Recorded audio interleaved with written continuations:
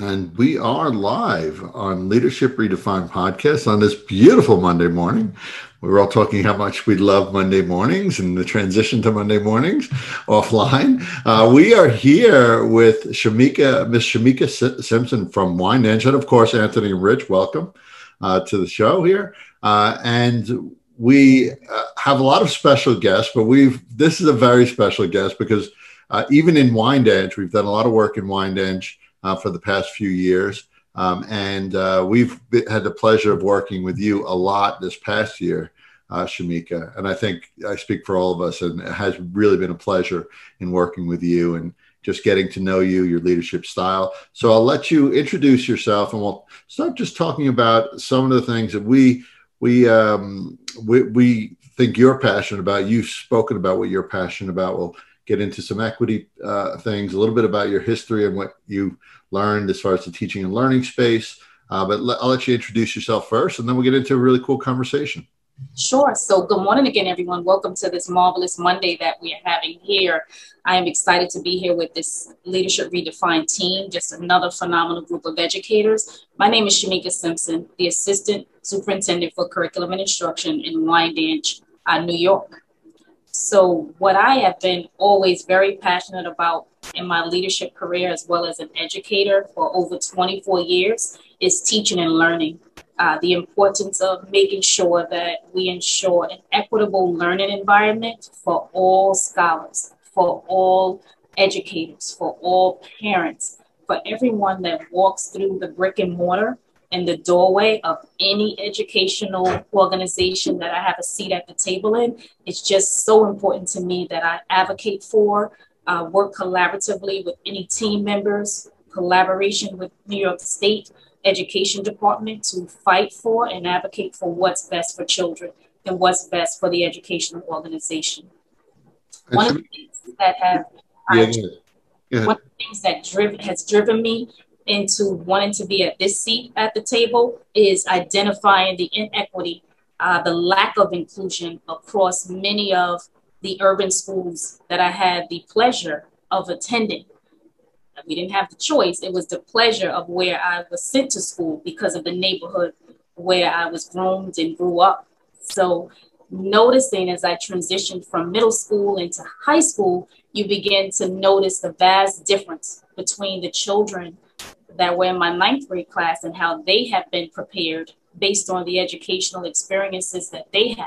So some of those vast differences were, for me, around technology training, right? Being exposed to those digital platforms that we didn't have in my middle school. In addition to that, diverse curricular resources, just a different multitude of text.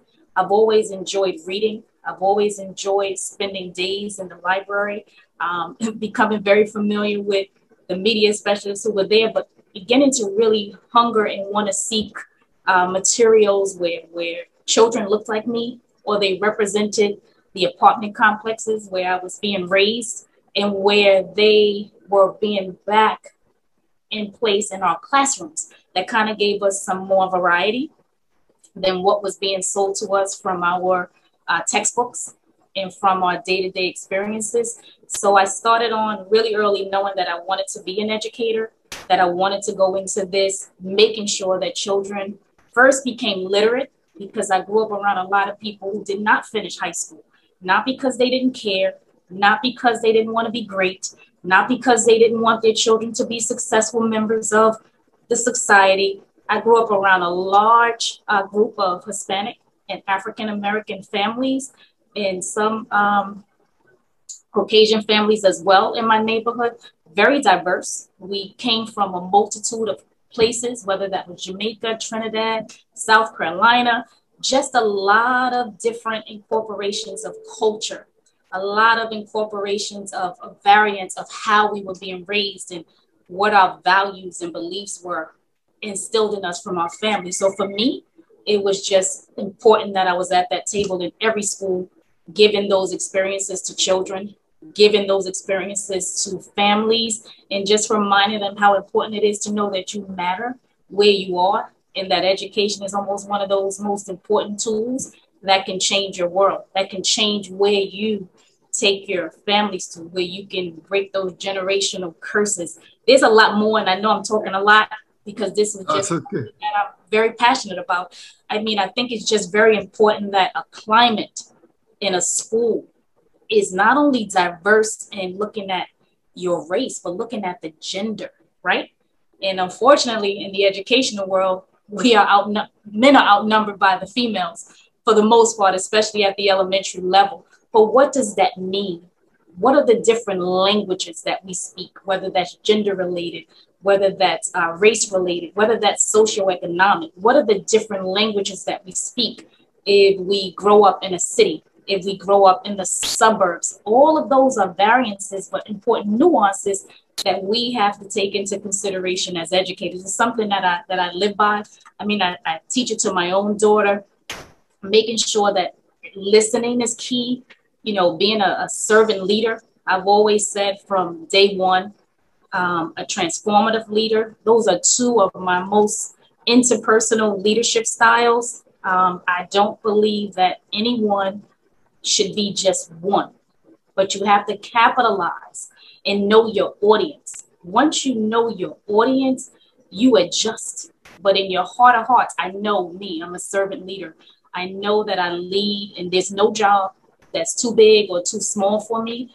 I want to be in the trenches. I want to be there in the trenches with the, figuring out what do we need to make sure we have the best custodial staff in the district from the current seat. But I always was in the trenches, even as a building leader, whether that was in the principal role or the assistant principal role, whatever the instructional role is that I serve, making sure that every child has an experience when they walk through that door, first and foremost, that they're loved. It's part of being the servant leader. It's part of making sure that your educators and your staff know that you care. Building those relationships in the beginning years, no matter what the organization is key. It's crucial. Once you build those relationships and you take care of your people, and they know that you care about it, but not only are you taking care of them, you're making sure that they are protected, right? Protected and leading the mission and the vision of what you are inspiring them to achieve. And once you continue to nurture them, build capacity, develop the teachers around you, develop the scholars around you, it changes the entire culture of an organization. It changes when you really get to that pivotal role. It changes the community.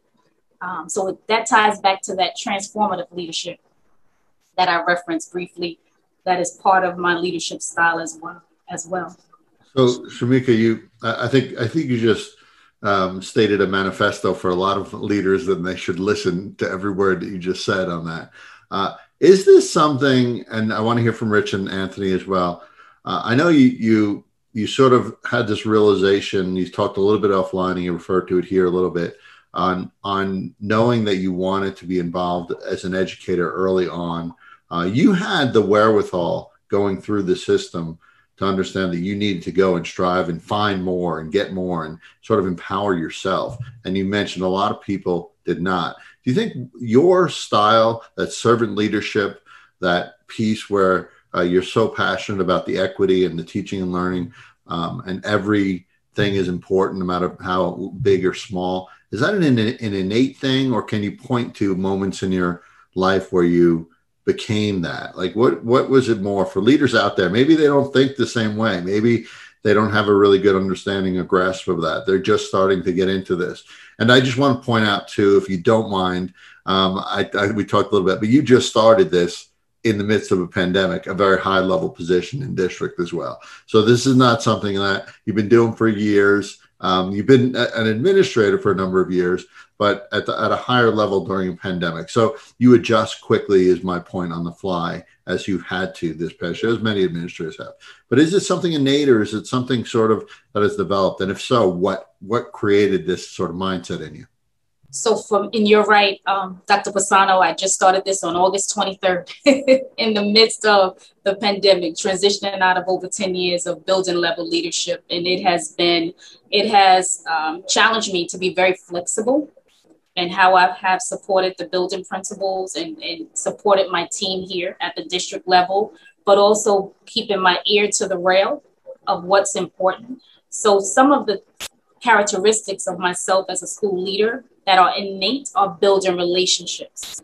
I've always been the type of person that loves to be around people, eager to learn and seek knowledge from multiple educators, multiple leaders across the business spectrum as well. I feel like no one knows all, and I'm one of those. No, I don't know all, so I'm always seeking to learn more, to develop, aggregating that data ongoing. But the building relation piece is natural for me. It's innate. Where I've had to adapt, adjust, and continue to grow has been in as a leader, the ability to always ongoingly aggregate the data that's important, identify the trends, on the fly, be able to identify those gaps and decide which are the most important leverage points that are going to get the district to where we ultimately desire to be. And that's where we all want to be, right? Where we have at least 100% of our children at a proficient level, reading, writing, mathematicians, but we want to make sure that we are developing children that are happy. And that was brought to the forefront. And that's where I feel like I've had to grow over the last year during the pandemic. Are we identifying the social and emotional needs of the scholars, but even of the educators, of all of the staff members? How are we tapping into their emotional needs? How are we ensuring that they are mentally healthy and safe based on, from this seat that I sit in, the curriculum resources that we're providing, the professional development that we're advocating for, being very strategic with that data that I review on an ongoing basis? What are the professional developments that I've selected to align to the needs, the trends that the data is showing me? Is the data analyzed from the teacher observations? Is the data analyzed from the surveys that I've aggregated with the building principals based on the needs for social and emotional development? And out of that, we've been able to partner with several partners around trauma support, around mental health support this year. So we almost put at the forefront for us, teach hard, but love harder has been one of my models, even before I transitioned out of the principal seat in August of last year. Always reminding the teachers, yes, we're going to hold you accountable. I'm going to hold you accountable for making sure teaching and learning is happening at a high quality level. But I want to make sure that we're giving the children love, because during the pandemic, they need that. And those are the pieces that I've had to adjust, making sure that culturally responsive education is at the forefront. And a lot of that hit ahead as we impacted what's going on and still going on across our nation,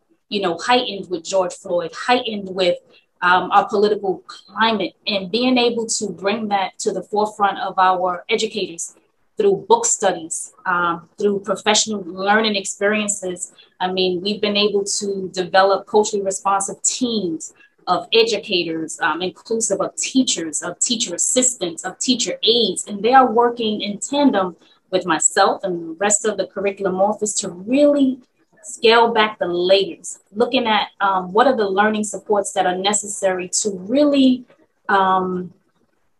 change their mindset, change how they look through the lens. Are we looking at the type of authors that we're selecting? Is every nationality represented? Are we looking at the types of stories that are being told? So an example would be, is this all of our text about families that consist of marriage? Everyone's married. Do we have some stories embedded at the elementary level of single family homes? Are our texts representative of the children that we serve? Scaling back and unpacking our math problems. Are they gender-based? Do they have characters in their problems that have names like Shamika, or names like Maria, or names like Anthony? Are we truly looking through the lens of who is represented so that we're engaging our scholars around a common language, right? That we're really providing that high quality of connection around culture in multiple facets. And it sounds really basic, but it's so important. And you'll see the scholars say, well, I saw my name in there. Oh, you know what? That's my grandmother's name. have we incorporated a language around foods, music, through all the arts? So this year, like you've all asked me, it's really been a challenge. But I feel like as a school district, we have really worked relentlessly hard to persevere and provide the resources that are necessary to support not only social and emotional needs, but also academic needs of both remote learners and our in-person scholars, those hybrid learners, right? To make sure that equity existed for both the parents that kept their children remote and those who sent them to school in person. And we've been able to do that. And we've had some challenges, but we're continuing to, target, address, and it's ongoing. It's always evolving. It's like that revolving door. So I want to give Rich and Anthony a chance to ask a question as well. You said it's simple, but it's the complexity of thinking of all these things at once is a skill as well that I think every administrator should listen to, because it's not an easy thing to do. And you're thinking of nearly everything, all these different components and how they interrelate and combine. Rich, Anthony, questions, thoughts? If I can just say, I don't know if you noticed, I sort of sat back and I just enjoyed listening. I really, by the time one of our interviewees has come through 30 seconds, I have 4 or 5 questions I want to ask. I don't have any. I was just enjoying the passion that was woven with the intellect that produces the kinds of insights and intentions that you have, that it's just refreshing, which isn't to say I'm not knocking all the other folks who have been here before you, Shamika, but it was just, to use a non-administrative word, it's just very cool. The only thing that comes to mind that I'm just, don't even respond to if you don't feel the need to, but you did use the word capacity a couple of times. And I'm putting words in your mouth and taking them out again. So you can spit them out if I'm not correct. I get the idea that you see the need to permeate a capacity, a multi-level capacity among your organization for it to be all the things it has to be and should be. You can say yes, you can say no, you can say I don't think so. No. Yes, Dr. Bernardo, I feel like building capacity, but also, and that'll put in the right people in that right seat on the bus has been permeated in our leadership. I mean, when I came into the district in 2014 at the building leadership level, 2014, I had to think back for a minute. It was just crucial to make sure that who was hired and then retained and developed was a high quality educator. And the reason for that, it was strategically done to help build and support the systems and structures. You have to be a systems leader too. That's why I said there's so many hats you must wear as a school leader or district leader. So the system that was being built and the structure at that point had to include high quality educators in every realm. So that is important. So you take those same educators, and I had to utilize them to help build capacity through the usage and creation of model teacher classrooms, peer observation, using those educators to help build the capacity of all of the teachers that were still, based on their observation, coming up with identified gaps that were either developing or teetering on the ineffective line, and then not being afraid to pull that gauge where you can't stay here. After we've given you all of the supports and you're not making the necessary gains to impact children at a high level, I can't be a part of that. I would always say to the educators, unfortunately, that I had to have those fierce conversations with, I have to let you go. Perhaps another career choice, perhaps another place.